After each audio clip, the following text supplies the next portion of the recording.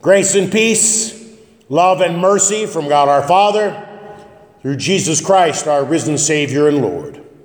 Text for our meditation this evening, the epistle reading that we heard just a few moments ago. Who shall separate us from the love of Christ? Shall tribulation, or distress, or persecution, or famine, or nakedness, or danger, or sword?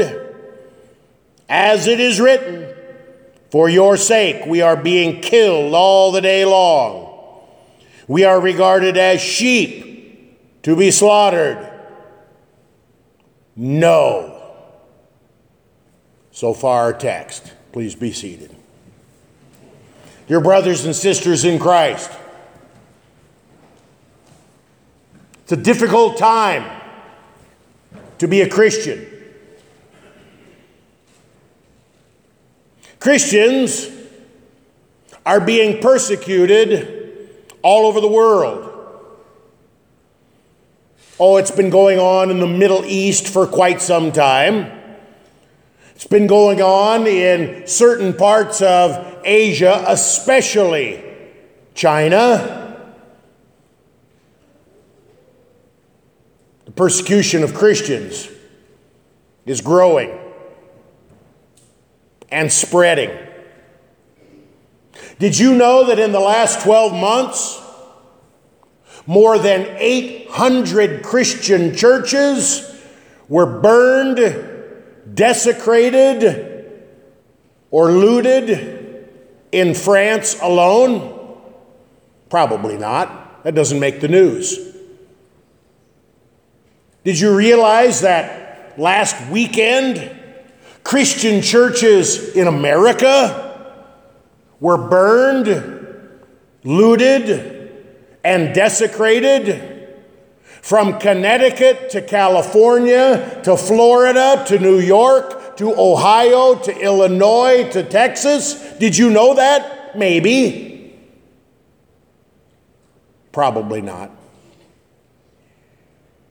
It's a difficult time to be a Christian as long as people actually know you are a Christian.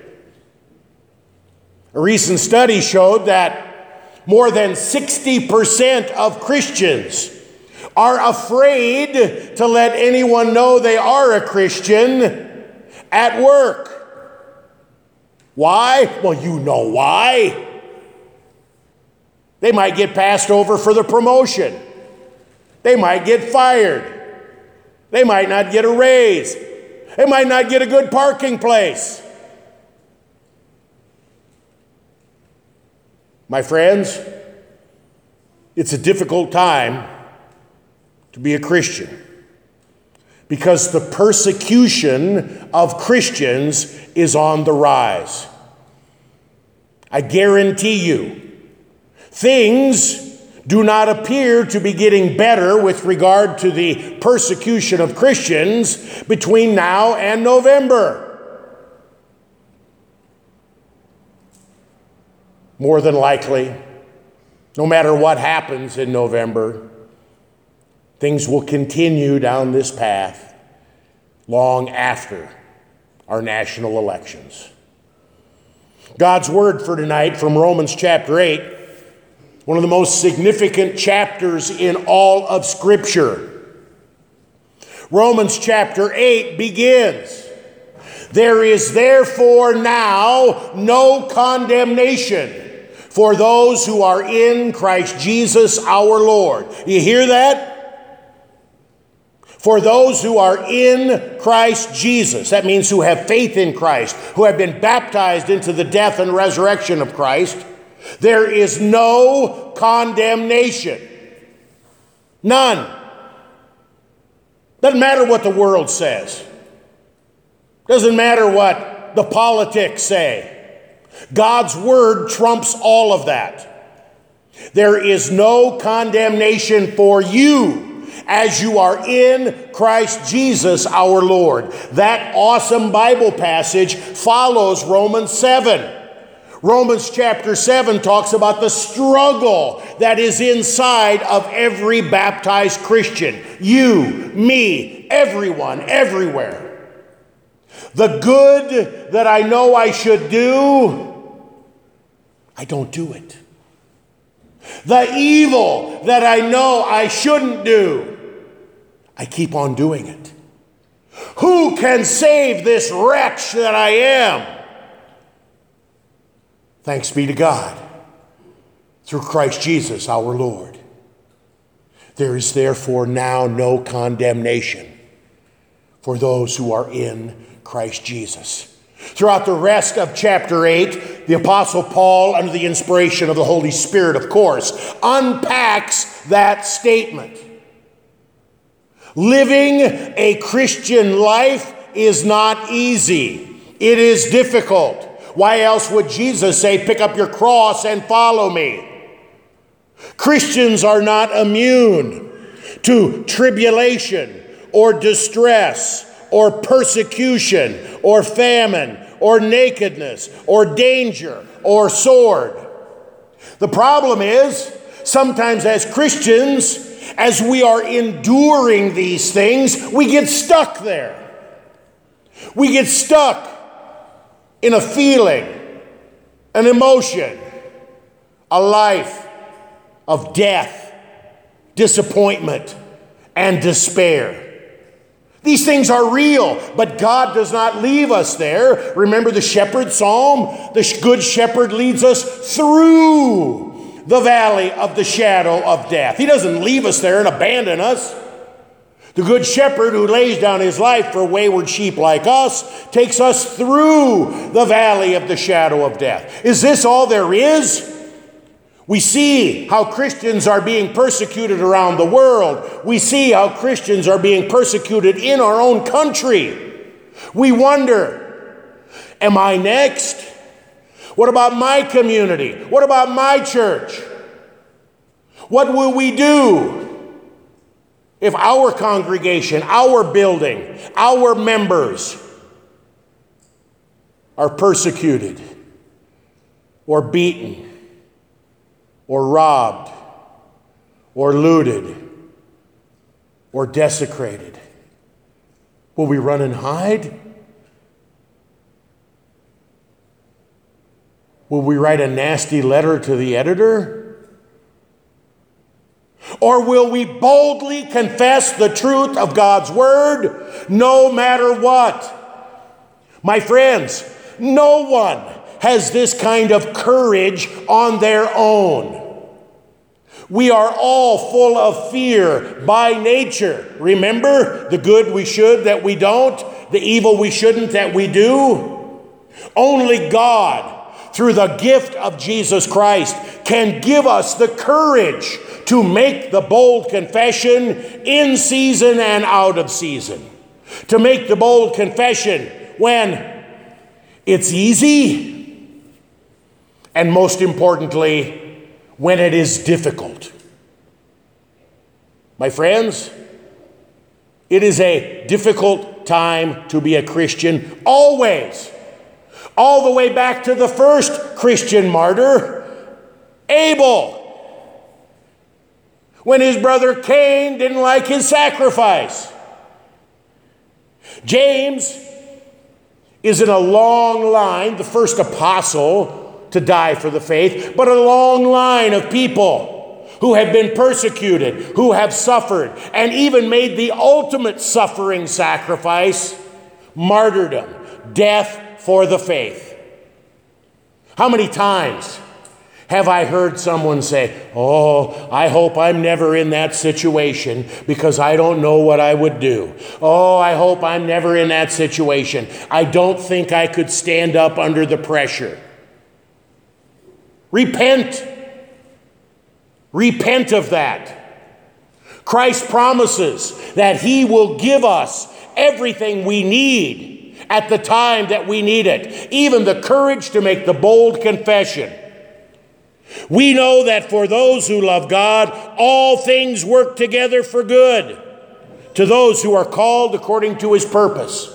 Even the trials and tribulations and persecutions that go on against Christians. My friends, today, God's word reminds us we live in a world of sin and sorrow, suffering and death. We live in a world that is consumed by death. I've had dozens of people tell me over the last few weeks that they've quit reading the newspaper. They've quit watching the news. They've quit looking at articles on social media. Why? Because it's just too depressing. This culture of death that surrounds us. My friends, as it is written, for your sake we are being killed all the day long. We are regarded as sheep to be slaughtered. That's reality. That's the message of the world. Is that all there is? Is this where God wants you to be stuck and stay? God says, no. An emphatic no. In all these things, we are more than conquerors through him who loved us. You hear that? In our tribulation, in our distress, in our persecution, in our famine, in our nakedness, in our danger, facing even the sword. We are more than conquerors through him who loved us, through Jesus Christ and his love which knows no end. More than conquerors? Against all of these things? Yes, because Christ Jesus has conquered all of them for you. Christ Jesus, who at the point of the sword was nailed to the cross. Jesus, who hung naked and bore the sins of the world, that means your sins, in himself and on himself. Jesus, who was persecuted, faced tribulation, distress, famine, danger for you. My friends, Christ has accomplished everything for you. He has endured every suffering for you. He will not leave you as an orphan. He promises that he is with you always, even to the end of the age. Nothing, absolutely nothing can take this away from you. Nothing can tear this good news out of your heart. We still live in a world of sin. The consequences of sin are very real. The world's message gets louder and louder and louder every day. And sometimes you just want to give up. What then shall we say to all these things? Verse 31. Here's what we say. If God is for us, who can be against us? Do you believe that? Do you believe that God is for you and not against you? Because if you know and believe and are convinced that God is for you and not against you, then none of these things can attack you and tear you down. If God is for us, who can be against us? He who did not spare his own son, but gave him up for us all, how will he not also with him graciously give us all things? The proof is in God's gift of Jesus. If God would love you so much that he would give his son for you, how can he not give you everything you need to support this body and life? How can he not give you the strength and the courage to stand up in the midst of tribulation and persecution? My friends, God's word is clear. Who shall bring any charge against God's elect? That's you. Who can bring any charge against you? You don't have to worry about being justified by the world. You don't have to worry about justifying yourself, which comes natural to every human being. It is God who justifies. Who is to condemn?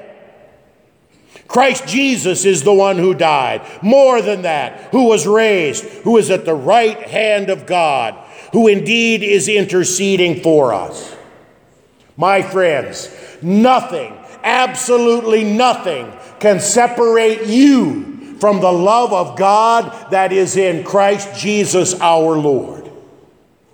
With that in mind, it is a great time to be a Christian. Amen. Now may the peace of God, which far surpasses all understanding, keep our hearts, our minds, our lives, even our persecution, in Christ Jesus our Lord. Amen. Having heard the word of God, we are bold to sing our offertory, page 192. Please stand.